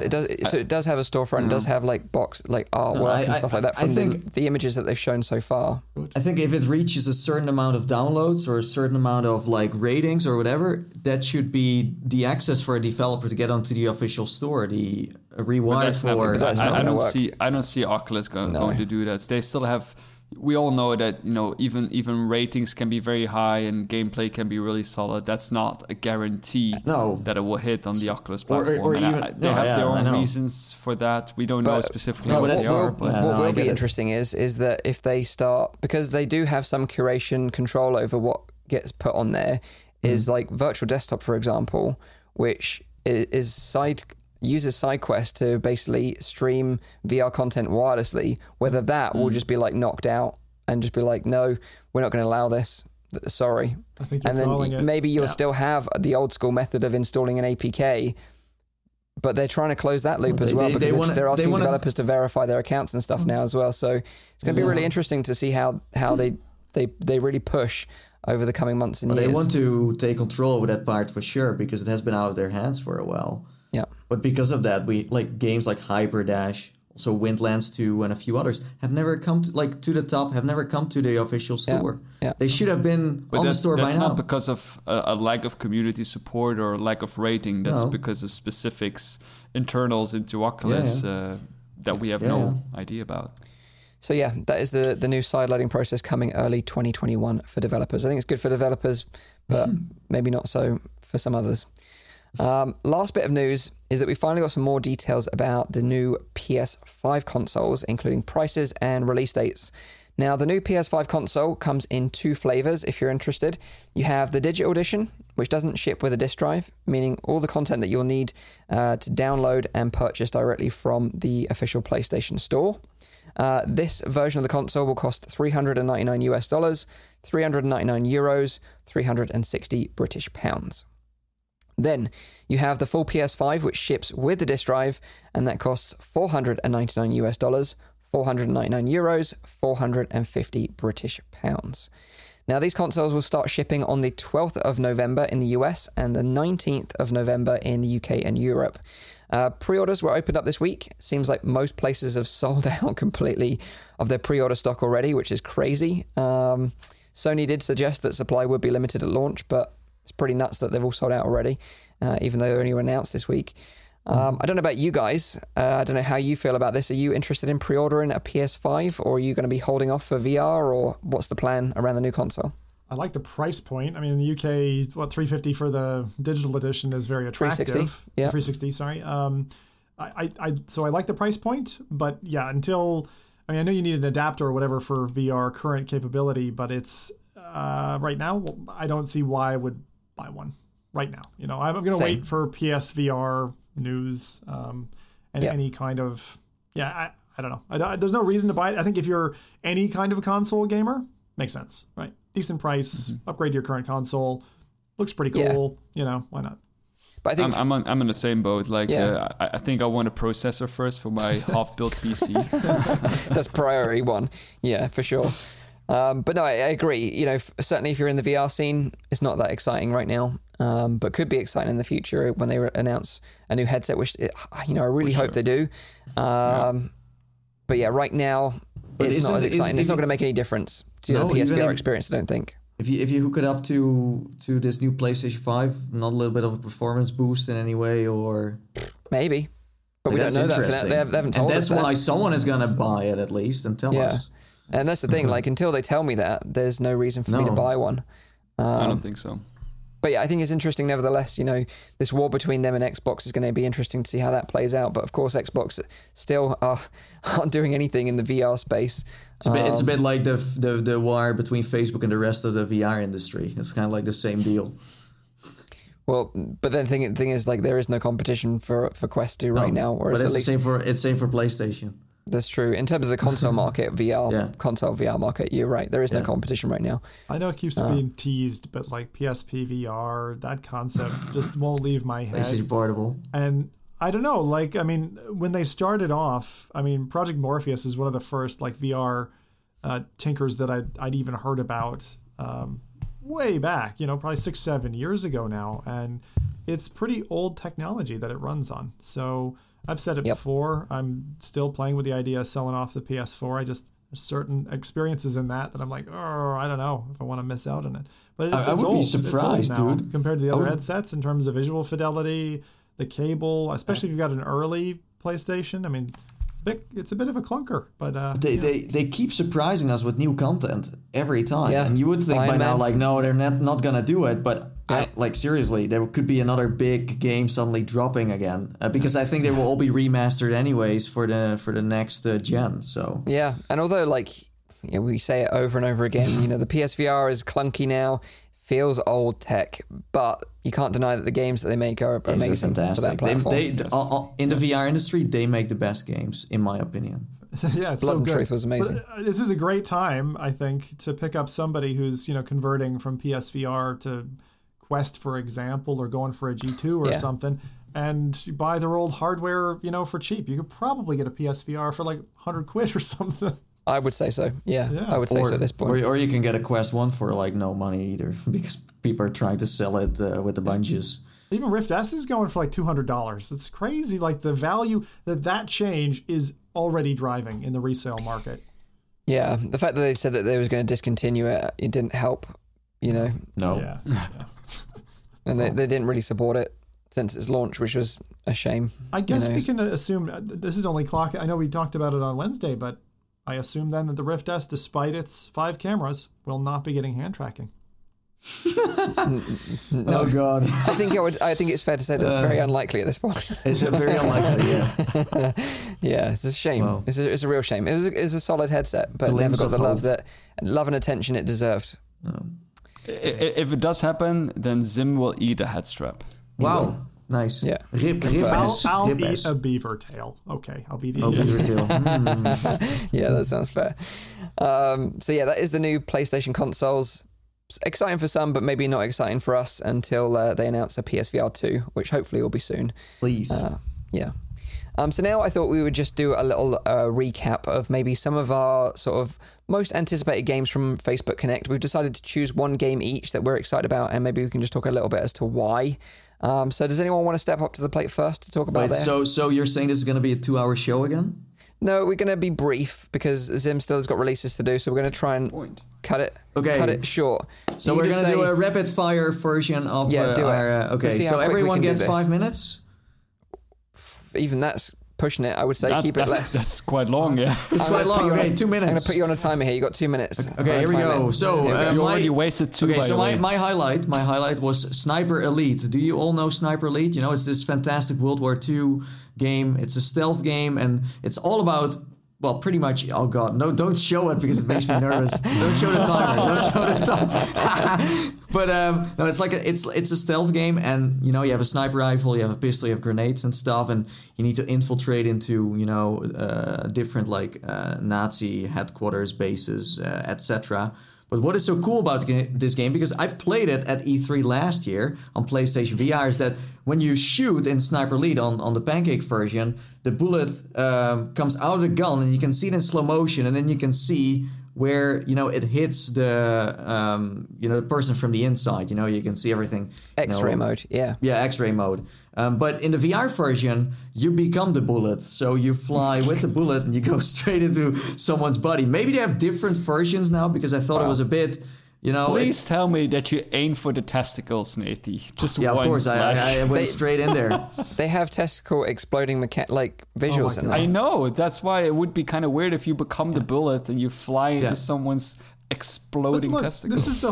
This is the total reason that VR exists, is to do the stuff that you can't do in real life. We talked about GTA earlier. You think I can go run over a hooker with no consequences? No, but in GTA I can. No. So if Nathan wants to nail someone in the nuts, let him. The ball blaster. I started off so nicely, and you guys, every time I talk about Sniper Elite, it's about or testicles or that one mission where Hitler is getting killed. It's always that. It's nothing else. But but the thing is, this is super exciting because, as I said, it's a World War II title. Of course, we have Medal of Honor coming too. But this is really, it's a bit like Splinter Cell in a way, but then it's in the World War II setting, and it's super cool. We said one game, Nathan. You mentioned 3 already. Oh, Rebellion is making it. Rebellion is super talented. They also made how's it called? No, not Warzone. That's Call of Duty. Yeah, I think it was Warzone, the tank one. Warzone, yeah. It's called Warzone 2. Yeah, Warzone. So they're super talented. So yeah, Sniper Elite, that's the most exciting one for me. Nice. Exploding testicles. On Quest 2, PlayStation VR, that's PC great. VR, everywhere. I was really surprised it's coming to Quest, and I think it's great that it is. Yeah, no 3D hat. Just wait for that. And I think I don't know where I caught this, but I caught a wind that maybe there would be some multiplayer, but I think it's just a solo game as far as I know. Right? Well, yeah. Solo experience, single player. You want to shoot each other's nuts off in multiplayer? Well, co-op is awesome. But I was thinking the same thing. I was like, I'm not going to bring this up again. Right, enough of nuts. You destroyed my highlight. Thank you. But go on. Who's next? Was that 2 minutes? Yeah, go on. That was 2 minutes. 7 nice. minutes. I'll go. Let's see if Zima can do it in 2 minutes. I can easily do it in 2 minutes because we're talking about something. Okay, go for it. Go. That has 3, 2, 1, set, go. Almost no detail. Okay. So the original The Climb, and aside from being a guy who was into bouldering and mountaineering and stuff like that, I always found The Climb to be really nice. And I think it sells itself on whatever platform you play it. It's a really engaging experience. As you guys know, I repeat this, but there's no HUD, it's just you and your hands, really. So The Climb 2, for me, the thing that I want to kind of harp on about is the fact that they show climbing skyscrapers in a hint in the trailer. And I think that that's really interesting because we haven't seen that kind of engagement with this game so far. It, of course, leads me on to the next question, which is if you're sticking a 2 on it and it's coming out on Quest 2, is there any chance we're going to actually be able to climb side by side with each other in real time? Because I still remember doing a climb run and seeing, Nathy's ghost. Oh, yeah. Literally was Nathy's ghost, like, ran ahead of me. And I was like, feck no, this guy's not beating me. He's never been up a climbing wall. And I just, like, I went toe to toe. And I love that. Like, so I really do hope that multiplayer, like we saw Beat Saber news come recently, becomes a feature. But we know very little about this. All they show in the trailer looks very samey. You've got a ladder falling down. You've got kind of icy parts. But anyone who made it to like the tail end of the climb knows, like the intro is nice. It's easy street. It's tourist town. But the end of that game is pretty rough. Like it is, and when I say rough, I mean it's tough to do. There are challenging sequences where you're leaping over lava pits. You're falling to your death like again and again. I'm not going to give any spoilers to the first game in case you haven't played it because it's quite good, but there are elements to that climbing that make it really quite exciting as you're doing it. And I think a pairing with Quest and Quest 2 is fantastic. So I did not think that we were going to get another climb. I thought it was one of those once and done IPs. I'm glad we're getting another one, but I have no idea what to expect. And it's interesting because it's coming from Crytek, right? Which is probably one of the VR developers that have like really from the beginning invested in virtual reality with like Eagle Flight, Robinson the Journey, The Climb. Eagle Flight was Ubisoft, right? Yeah. Oh, yeah, I'm sorry. But I'm surprised that we haven't seen like the sequel yet to Robinson the Journey. Actually, now I think about it, wasn't Back to Dinosaur Island them as well? Or was that a different studio? Yeah, no. That was also Crytek. Yeah, that was just a demo. Yeah, that was like an experimental demo. Well, the thing is, Crytek hasn't been doing so well from just in general, So even that these games sold pretty well, on the Pancake side, they haven't really made much. Crytek is also the one who made Crysis, right? Yeah. So yes, and Crysis is also like the hype of that is kind of went down a little too. So. Yeah, I think like in the VR set, they're making a lot of money. So that's why they also made The Climb 2, because the first one sold so well. But Robinson should come to Quest, man. Holy crap. Yeah, I'd imagine. And also a sequel, because, there is... I'm not going to spoil anything, but it's fairly open-ended, and it leaves like a lot of like... It's beautiful. Things it's for beautiful. Like the story is progression. amazing. The story is amazing. It's great. The visuals are amazing. I would really like to see a sequel of that The other thing that it does really well is scale. Like, I don't know, most of you won't have played it, but... not Apex Contract. What am I thinking here? What was the game with all the dinosaurs that was like huge for a number of years? Survival type game, kind of Minecraft. Island 3. Ark Survival Evolved was that one, yeah. Probably the first game that I encountered, dinosaurs in VR, like in a proper way and like an open environment. And I would really love that some developer kind of brings that to us. But this is again something like that. Allows you that. Robinson didn't even have like proper move controller support. I remember it had the controllers modeled, but nothing. Wait, they updated it later on for PC. We've gone way off 2 minutes, and we're supposed to be talking about one game, Climb 2. Go on, Mike. Now we're on Robinson. It's your turn. Go on, Rowdy. I'll let you go. Let you go next. Okay, I'll talk about a game that wasn't there. Lone Echo 2. Okay. Like, what the hell? Why haven't we still heard anything about this game? True. I've been waiting for this since they announced it, or actually since the ending of Lone Echo 1, or just Lone Echo. They must be working on it for Quest 2. Must be. Well, they must be working on it at least, yeah, because that's the only platform they're aiming in the future, and the way that things are going, by the time that Lone Echo 2 comes out, the Rift S doesn't exist anymore. So it's been almost 2 years, Rowdy. That game. Yeah, 2 years exactly. 2 years ago that I covered the game, that I played this game on my channel already. 2 years ago? You can a demo at E3? Yeah. Wow. Yeah. These were my 2 minutes. No. Sorry, I'm hijacking it now. Sorry, go on, Rowdy. You're upset. Yeah, I'm upset. I'm upset because I still haven't played it. I've been putting this I've been putting this. Well, for 2 years I've been putting this game on the top of my list, and it's still not there. Yeah, I'm upset. Of course, we have dinosaurs coming to VR. Yeah, but why do you think it's still there's no date? As I said, I think it's because they're just making a mobile version. They're like, screw the PC thing. Let's just also make some mobile version of it. Or I don't know. No, Maybe I'm I don't wrong. think so. Because they've been hitting the PC market from the beginning, and I think when they started developing on this game, this was they can their sell main more kind copies of thing. that way. No, I'm not really convinced of that, because I think with the combination with the link cable, it's still like going to be a very popular title. Yeah, but you And still need a they've been VR ready aiming it to computer be- to play it. Yeah, of course, but you do that for the majority of the high Yeah, but with the new PC Quest VR 2, I titles think now. most people who buy one do not own a PC. So if they want to sell more copies of Lone Echo Sure. and they want But to get more people excited about VR, I get that, but I don't think that if they started development for Lone Echo 2 2 years ago before there why was did any they delay word of it so many Quest 2, times then? What is the reason behind that? Maybe. I don't know. We don't know. I just want to play it. I want to Yeah, I see want to play it a bundle. too. Where the heck is it? I want to see a bundle come out. In the Lone universe, what about Echo Arena? Okay, fair enough. Is now confirmed that the Zuck likes. Echo I VR, want to say, like, you can but now play with the Zuck. I don't You want can team up with him. No, According to but- VR Bug, Lone Echo 2 is still in heavy development. There was a job listing recently to join the VR dev team to work on it. They must be porting it to Quest. They must be Yeah, at this that's point. what I think Maybe too. that's the case. then. Yeah, maybe. I hope so. That would be good. It would be good for them because they're going to sell way more. But yeah, good little shout there, Audi, I think. Yeah, we've been a long that was time the point coming. I was making, Mike, which is like, why not have? I mean, we've got one of 4 of their products available on Quest, and I'd love to see more, like Echo Arena first, and then both of the loans. Yeah, both. Like Lone if they ship the first game on Quest, it would do super well because it's still one of the best story-driven I don't know VR if they will. games you can buy right now. It's a great movie. It's so heavy, though. It's so graphically intensive. It is. Olivia Rhodes will look like a stick figure, and that robot guy will look like a pixel to you. They'll strip it back. There you go. Strip it back. That's current development. I just heard from the devs. That's what it's going to nice. look like. So the game I want to highlight is Population 1.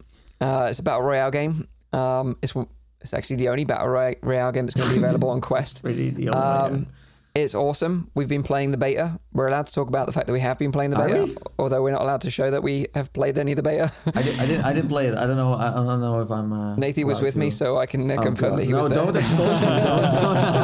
Dang it, Mike! You're dragging me into this stuff now. What are you Yeah, I'm doing? going to take him down with me. Oh God! But basically, you start off. You can fly into the map, or you can jump into like a little pod that drop ships you into the map, which is really cool. You can eat bananas. You start with no weapons, so you've got to go and loot your weapons. You've got like different levels of weapons, so you've got like a 1-star, 2-star, 3-star, 4-star shotgun, for example, that all scale with like damage and other sort of attributes. You've got health, like bananas that you have to peel manually to eat for health, which is hilarious. It's got some kind of simple reloading mechanics, but it's still good enough, I think. But, just like any battle royale game, the map sort of slowly sort of moves in. You got to move to the center where it starts getting really frantic. Yeah. And you're in teams of 3. Although I hope they'll do like a 1-person mode because it's only like the team-based stuff that I've played so far. But yeah, it's really, really polished. They really want to make this a successful title. It's going to be cross-platform play with PC as well. So yeah, I'm really looking forward to when that drops on Quest. Yeah. We don't have any indication of when it's going to happen yet. But certainly very excited for that title. Very, very casual, very straightforward, super easy, not complicated in any way. Tutorial takes 10 minutes or so, and then you're ready to go. But it's the kind of game that will keep people coming back for more, I think, and Because that's what there's we nothing definitely need. else to come back for multiplayer-wise, battle royale in the battle royale genre. So this is great. Yeah, it's funny because initially, and then I corrected myself. I was going to jump in and say, well, Rec Room has Rec Royale. True, but it doesn't Quest, work with. Yeah, Quest doesn't support that yet. No. And it's kind of it's shocking that it's taken us a year and a half to have any battle royale title, even side quest. It's multiplayer, and that's it seems to be very ambitious. Like multiplayer, we haven't seen much at all. In general. It's true. Of course, Battle Royale is the biggest of multiplayers. That's the most crazy thing you can go for. Although there is a multiplayer dropping next week. Well, Maybe Zim's going to cover in releases. Ooh. Maybe. But those are 3 really hard hurdles to jump, right? You've got VR, which is the first one. Then you got multiplayer, and then I've forgotten the third one. Well, But there's definitely a third Dinosaurs? Dinosaurs? Well, multiplayer netcode and VR were the two main things. I mean, that's not an easy bag. But the fact that you're targeting such a niche market, that's why. Let's just hope that they don't delay Population 1 for the Quest 3 or something, because my God, just release some games. I don't think so. I think it'll be coming by the end of the year, but we don't have any official date just yet. Well, that's what you also said about the Quest 1 with some games. So. And then the Rift S and the CV1. Just saying. Fair enough. So that is the games we highlighted were Population 1. Yep, Lone Echo 2, although it's not coming. What was the other two? Sniper Elite 2. They don't really matter. Who cares? The Climb 2 and Sniper Elite. Yeah, nice.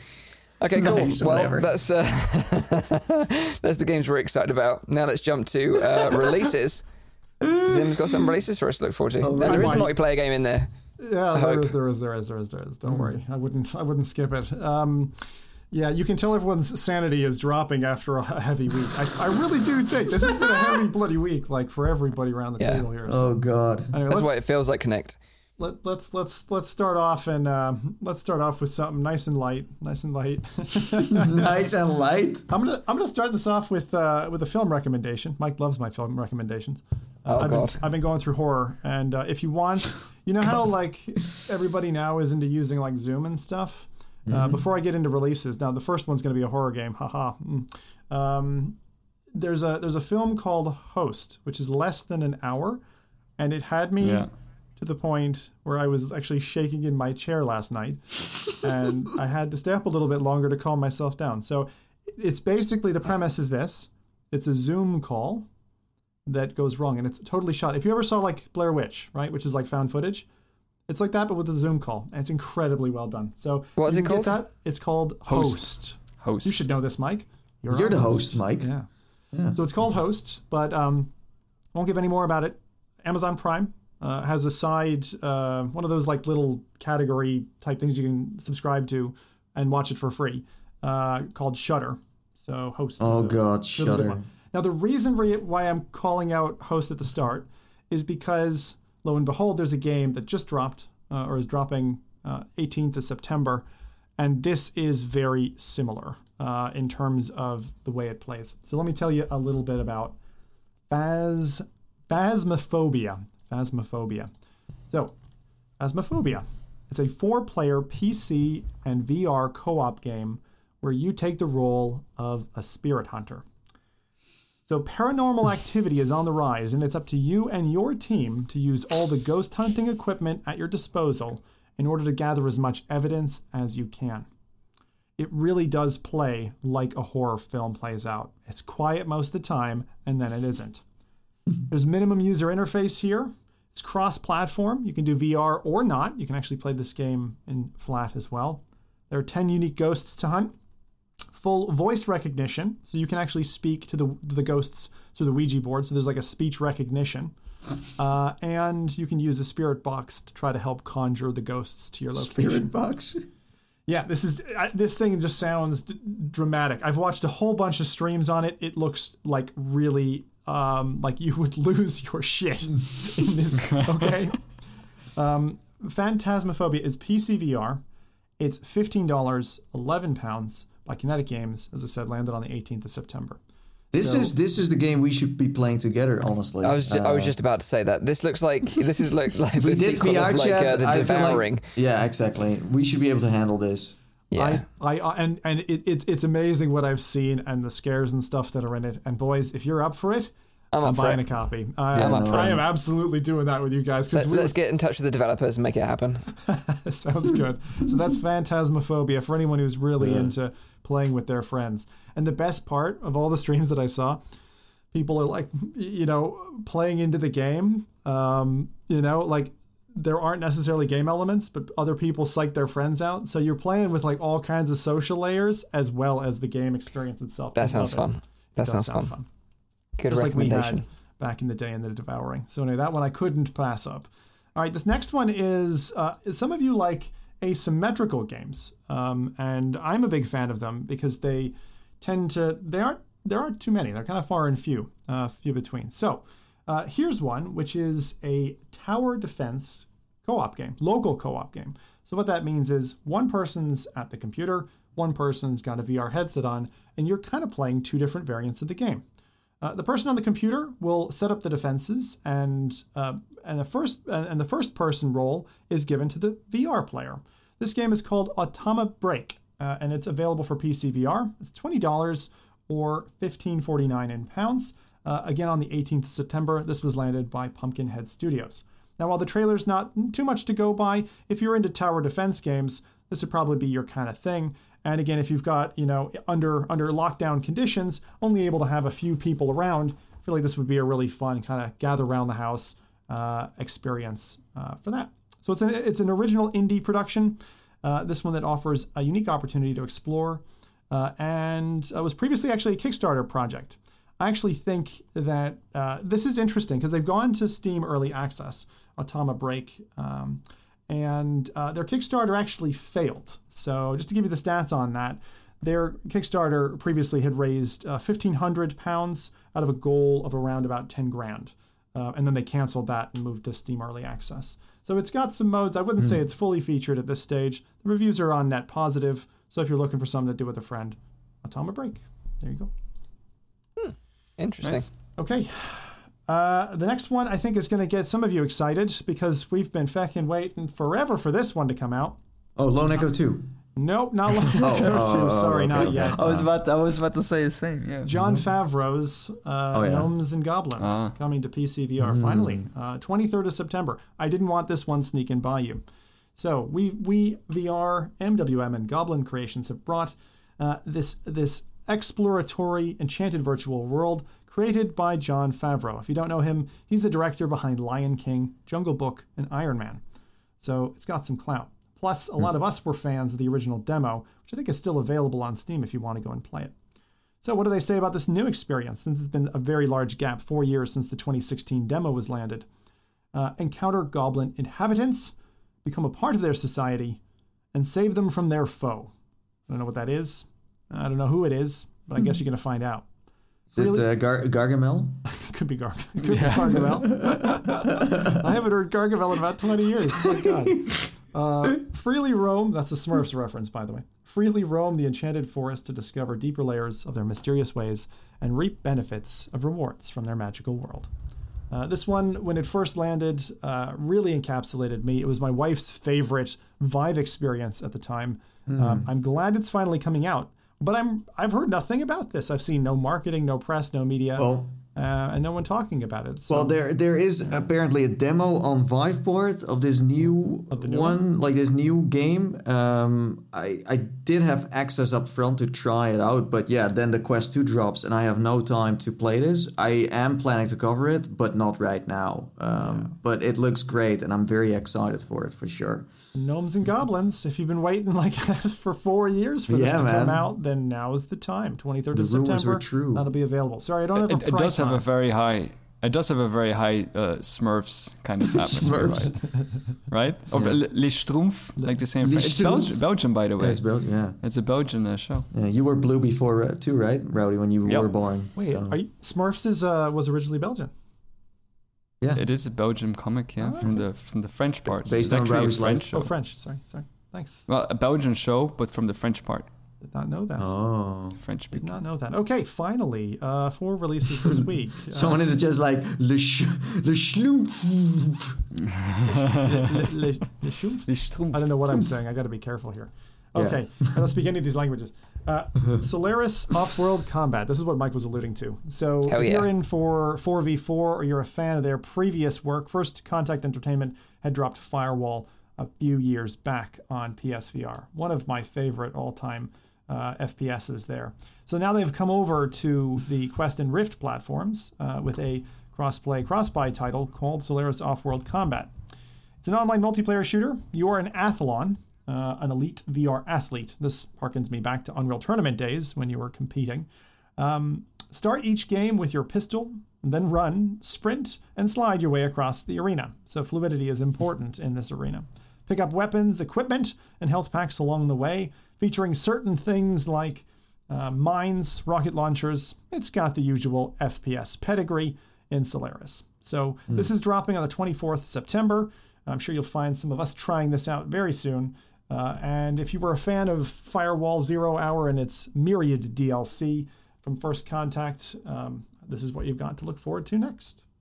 Yeah, this is going to be dope. I'm looking forward to this one so much. Uncle Frank has been working on this for like years. Yeah, Uncle Frank has been working hard on this one. And like, you know, because they did such an amazing job with Firewall, I've got so much faith in them to do a great job with this game. So I'm really looking forward to trying it out. Hopefully we get to play it this week and we'll be able to talk about it on the show next week for you. This week? Yeah. I hope so. You mean next week? Or yeah, that's what I meant. Yeah, that's what next week. Whatever. Semantics, people. They knew what I meant. Yeah, exactly. I think that my impression of First Contact in terms of what they've pushed both for free and paid DLC content over a period of time is probably the thing that's impressed me most, because it's the VR industry, because Firewall, every time I step back to it, has a fantastic community, budding, happy people, ready to shoot each other in the nuts. You know, it's fantastic. Great experiences. It's still a game I would recommend today. I know I talked a little bit down or a little bit hard on the PSVR earlier, but if there's one reason to pick up PSVR, Firewall's one of them. And an aim controller. And an aim controller, yes. I know you need that. Actually, I saw people demanding for Quest an aim controller type peripheral this week, so that's one of the things. ProTube's your way to go, exactly, if you want something. Now, and actually, you know, it's been topping the charts. Onward's been topping the charts this week on Quest sales, which is great to see. That's fantastic. Is this its comeback in a way? I think it's going to be a comeback for it. I mean, it's just such a fantastic FPS, and everybody who's jumping into VR for the first time is getting to taste that. Three more things to talk about, just because I wanted to touch on them. Didn't want to cover them in full, and I'll just give a sentence each. So, Void Racer Extreme, if you're a Wipeout fan or you like Extreme G or F-Zero, one of those games, there's a Quest title now. We don't get that many racers, so I thought maybe mentioning it would be good. 17th of September, that's out. Void Racer Extreme.